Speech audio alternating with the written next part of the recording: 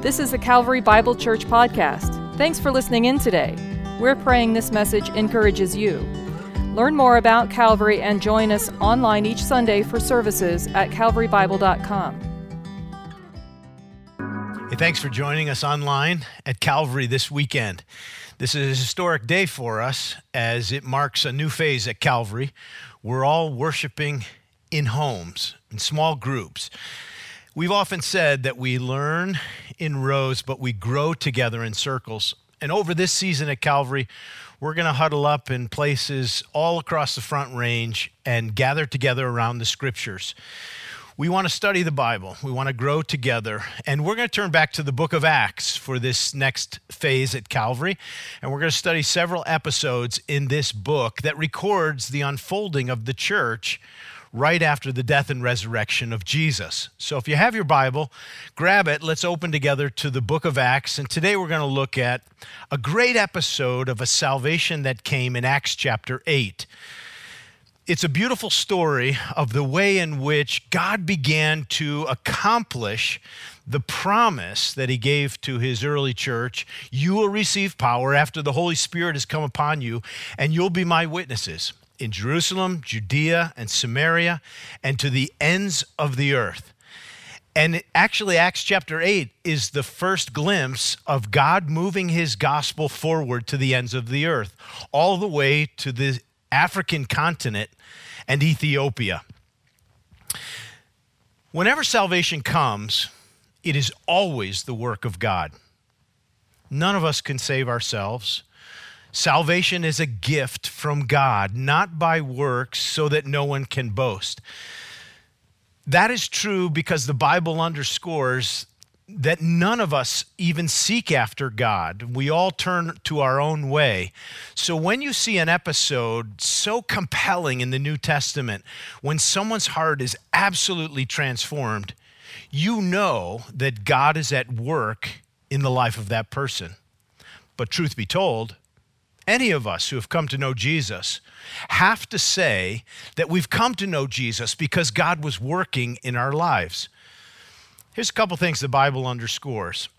That we actually, in our spiritual status before God, are dead in our sins and our trespasses, in which we used to walk according to the course of this world. We are absolutely spiritually unable to respond to God apart from his help. In another place in the New Testament, Paul puts it in 1 Corinthians 2, verse 14, the natural man cannot receive the things of the Spirit of God because they're folly to him and they're spiritually appraised. A natural man can't understand the things of God. And Jesus put it this way, no one can come to me unless the Father draws him. The Bible simply underscores that salvation, if it is to occur in the life of a person, is the gracious work of God in us. If it weren't enough about our own inability to respond to God, the Bible also describes a condition that the God of this world blinds the minds of unbelieving people so that they cannot see the glorious light of the gospel of Christ.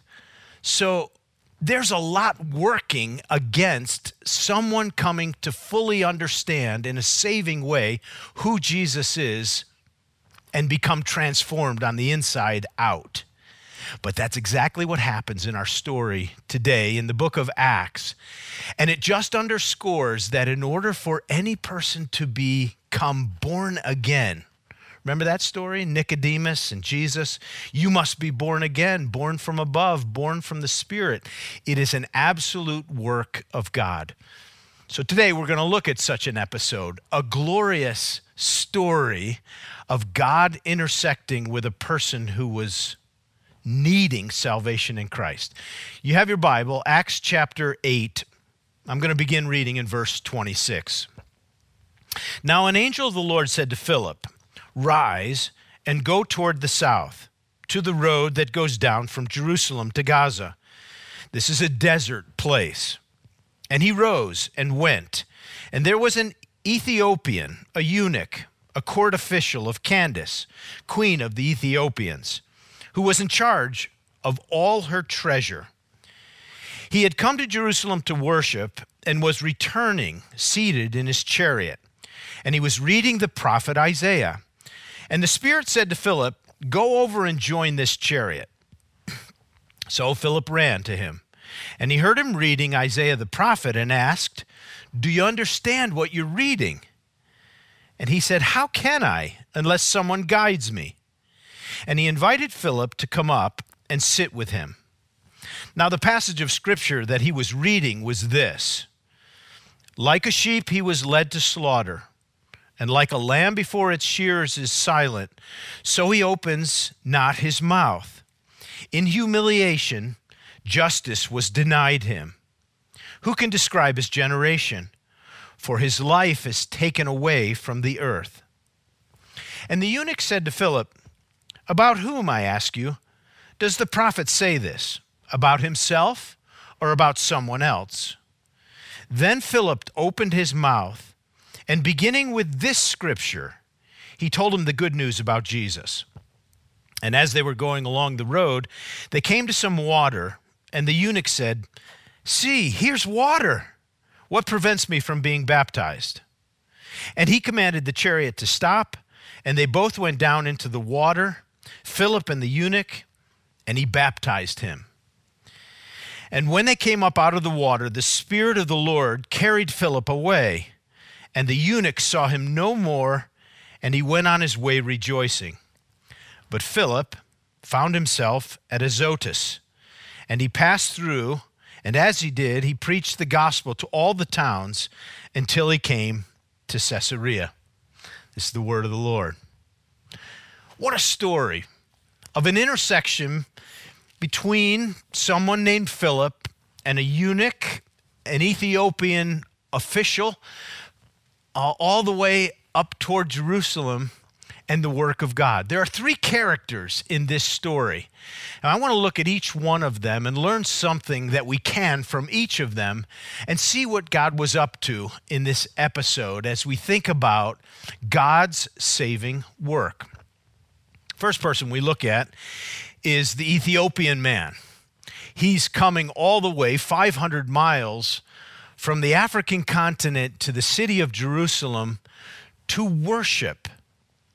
Now, he's a man of distinction. He's an official in the empire of Candace, Queen of Ethiopia.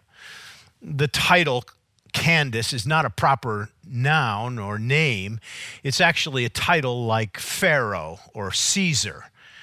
She's the queen, and she has this official, an Ethiopian man who is in charge of all of her treasury. We would call him the treasury secretary or the economics specialist. He's the man in charge of all the resources of the kingdom of Ethiopia. Distinguished as he is, he gets to leave Ethiopia and travel all the way to Jerusalem with this sole purpose. He wants to worship.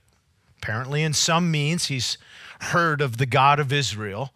He travels to Jerusalem. Because of his physical condition, he's not able to participate fully in temple worship, so he's left on the periphery, but he's worshiping in Jerusalem around the temple and learning all that he can.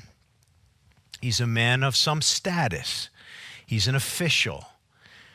And yet you can tell there's something about him. He's searching. He's longing for something more. And he's following up on that by being a worshiper, seeking after God, going to the temple, trying to learn all that he can. He also, obviously, we learn in the story, has a scroll. That would have been a very expensive purchase, but he possessed one, and he was reading the scriptures to himself. And I suppose the last thing we learn about this Ethiopian man was he was teachable, because while he's leaving Jerusalem on his way back to Ethiopia, he's in his chariot reading the text out loud. That would have been a common practice for someone who was a learner, someone who wanted to study the scriptures.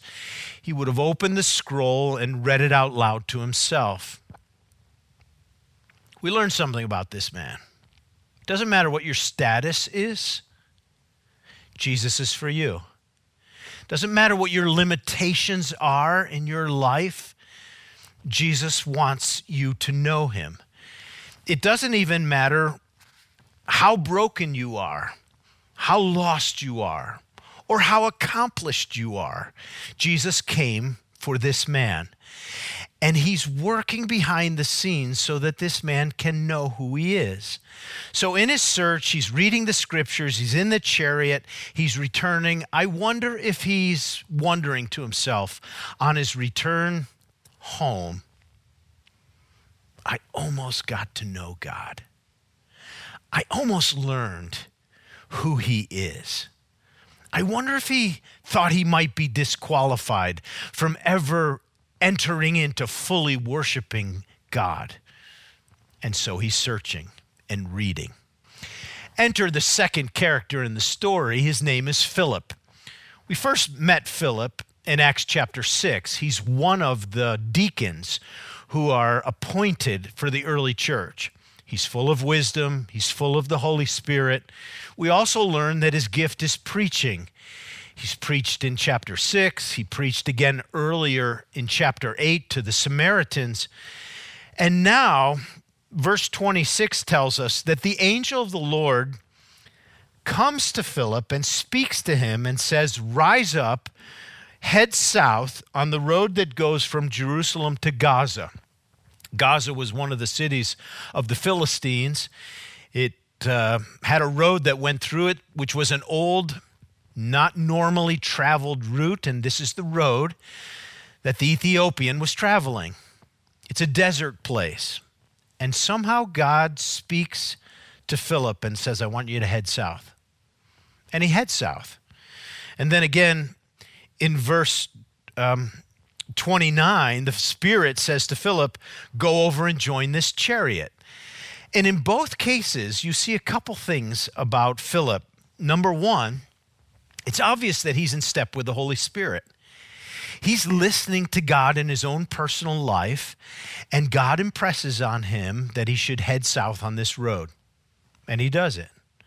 God doesn't always work in that way that he says so clearly you should do something as specific as this, but in Philip's case, he does.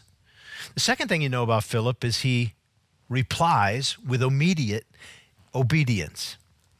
Immediately, he goes south, and then he moves up to the chariot. It says actually he runs to the chariot and ran to him and starts talking to him. So Philip is a man who's in step with the Holy Spirit in his life, and he does exactly what the Spirit says. He would remind me of others in the Bible who, when God spoke to them, they responded immediately. Can you think of any? Abraham comes to my mind.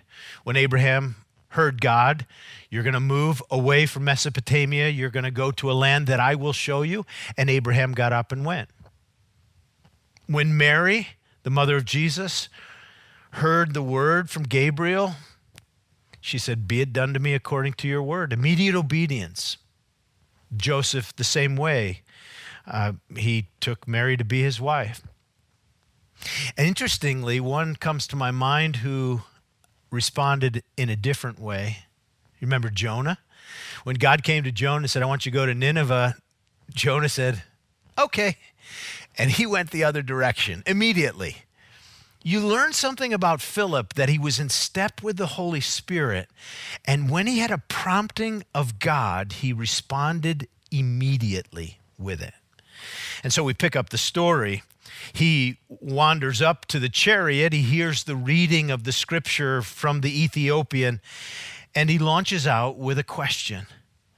He says, "Do you understand what you're reading?" It's a very inviting question. He didn't begin by blabbering some answers to him. He just has an interrogative. "Tell me if you understand what you're reading."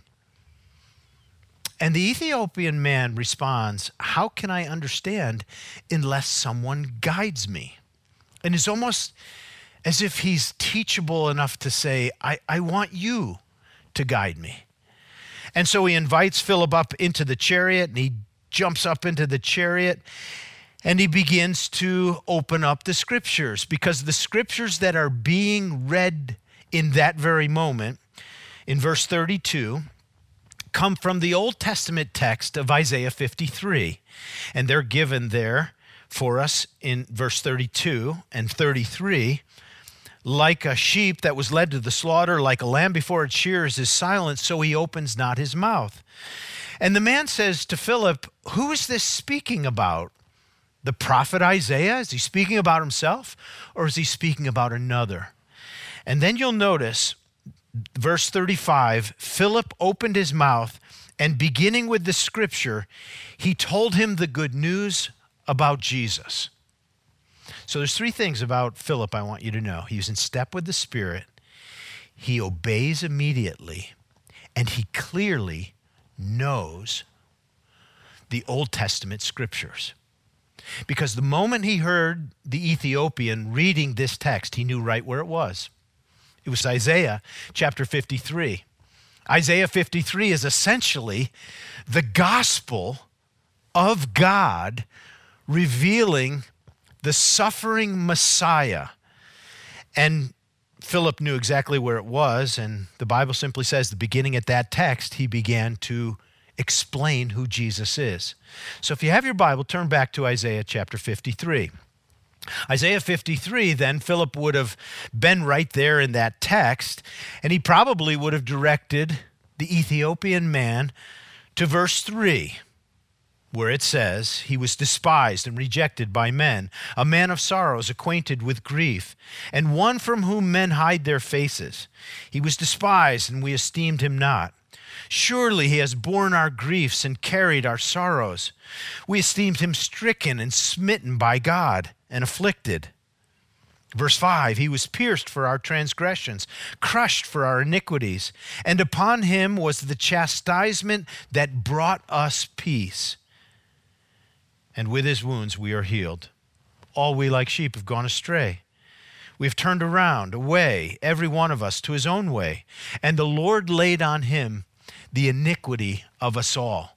That's the text in Isaiah 53 that the man in the chariot was reading. And Philip simply opened it up and began to take those words of the Old Testament, 700 years earlier recorded, and unfold from those truths that they are pointing to none other than Jesus of Nazareth, who was just crucified, buried, and raised from the dead, so that whoever believes on him should not perish but have everlasting life. The story is that Philip unfolds all of the Old Testament scriptures, beginning with Isaiah 53, to point to the good news about Jesus. I just want to remind you that Philip was in step with the Spirit. He obeyed right away. He knew the scriptures, and he unfolded the scriptures for this person. And he did it in such a winsome way that he just asked a question and he was invited in. You know, there's power in asking a question of someone who is truly a seeker. A question like, have you ever longed for more when it comes to knowing God? Or how about in this day and age for us today, how are you holding up during COVID? Or how are you managing with all of the pressures that you're feeling right now? What's the biggest fear in your life during this season? Is there any way I could help you? These kind of questions open the door to those in whose life God is working and they're searching. Here's a man who had great status, but he was empty on the inside, searching. And Philip just happened to be in the place at the right time, listening to the Holy Spirit to come alongside and say, do you know what you're reading? Or could I help you understand it? And the door was flung open. He enters in, and you know what happens then. Obviously, something occurred that led this man to open up his heart to receive Jesus Christ and believe that he is the Son of God. In some of your texts, it actually says, there's a verse 37, which is not found in the most accurate of the manuscripts. So in our text, it's not printed there. But in some texts, it says that Philip said, if you believe in all your heart, you may be baptized. And the man said, I believe that Jesus is the Christ, the Son of the living God. That's precisely correct, even though it's probably not in the best manuscripts. But something like that probably occurred because he obviously knew about baptism, and Philip had explained that. And they get out of the chariot and they get down into the water, and Philip baptizes him in the name of the Father and the Son and the Holy Spirit.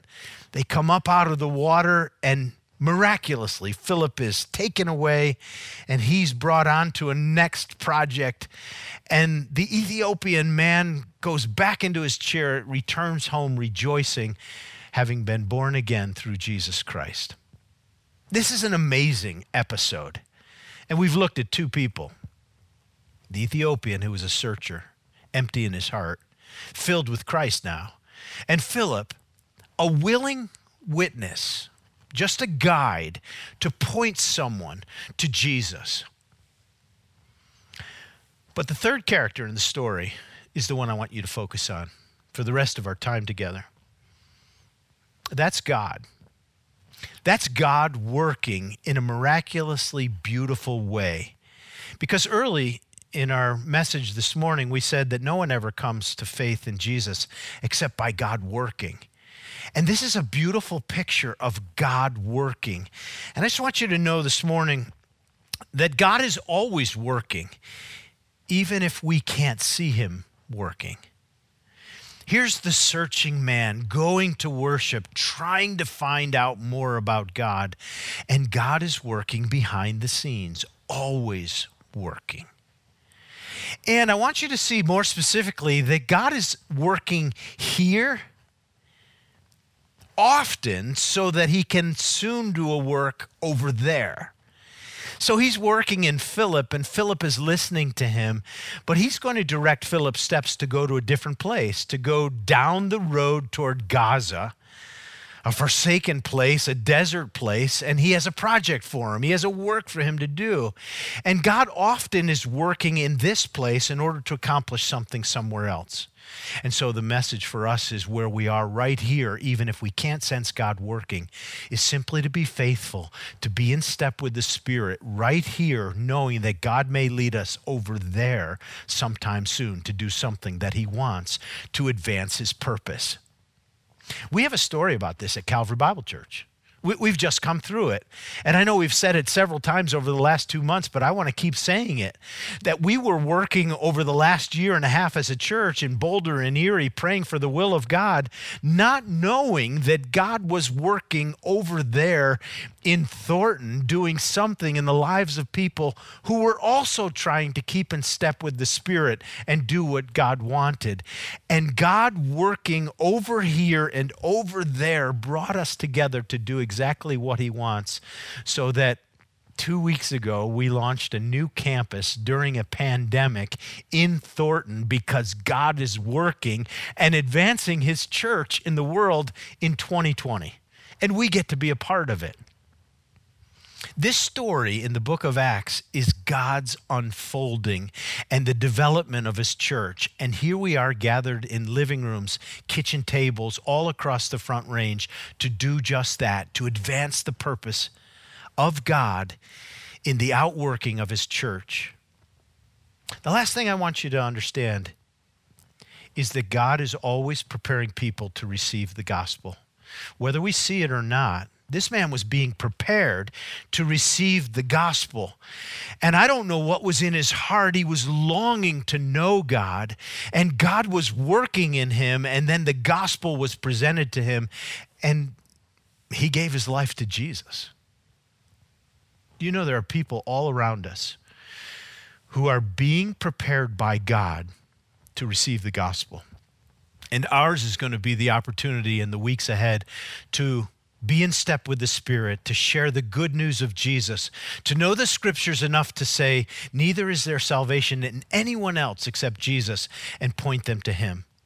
It may be that they're being prepared in their hearts right now in the same way the Ethiopian man was. He had accomplished everything. He had a position of great status and success, but inside he was empty. They may be being prepared by a sense of loss that COVID's producing in them, of isolation and being alone, and their hearts are just empty, longing for something else. Their hearts may be being prepared, longing in their soul for God, and God's just getting them ready over there, and He's preparing you here, and He's going to make an intersection between the two of you, between the two of us. And I just want to encourage us that we will be ready and that we will be a people who will listen to the Holy Spirit's prompting, and then we go where God wants us to go. We're looking forward to this season together, trusting God to advance His church in every place that He puts us. Let's pray that our hearts will be ready. And if you're longing for Jesus today and you're watching this story, I want to encourage you to open your heart to Jesus. Let's pray together. Father, thank you that you're always working to open hearts that are hardened, that are empty, that are longing to believe in a Savior like Jesus, who gave Himself as the substitute to pay for our sins. And now I pray that for everyone listening to my voice whose heart is longing for God, that the answer in a Savior, Jesus, would just come rushing into their soul, and their hearts would open up in belief to receive the Savior and say, Jesus Christ, you are the Son of God, and I believe in you. And for all of us, in all the opportunities you're going to give us as you work around us, I pray that you will give us eyes to see, ears to hear, and an obedient heart to listen to the promptings of the Holy Spirit, to go anywhere you want us to go, to share the good news of Jesus, and to quickly point people to the only one who can save us by grace, through faith, the name of Jesus Christ. In His name we all pray together, and everybody said, amen.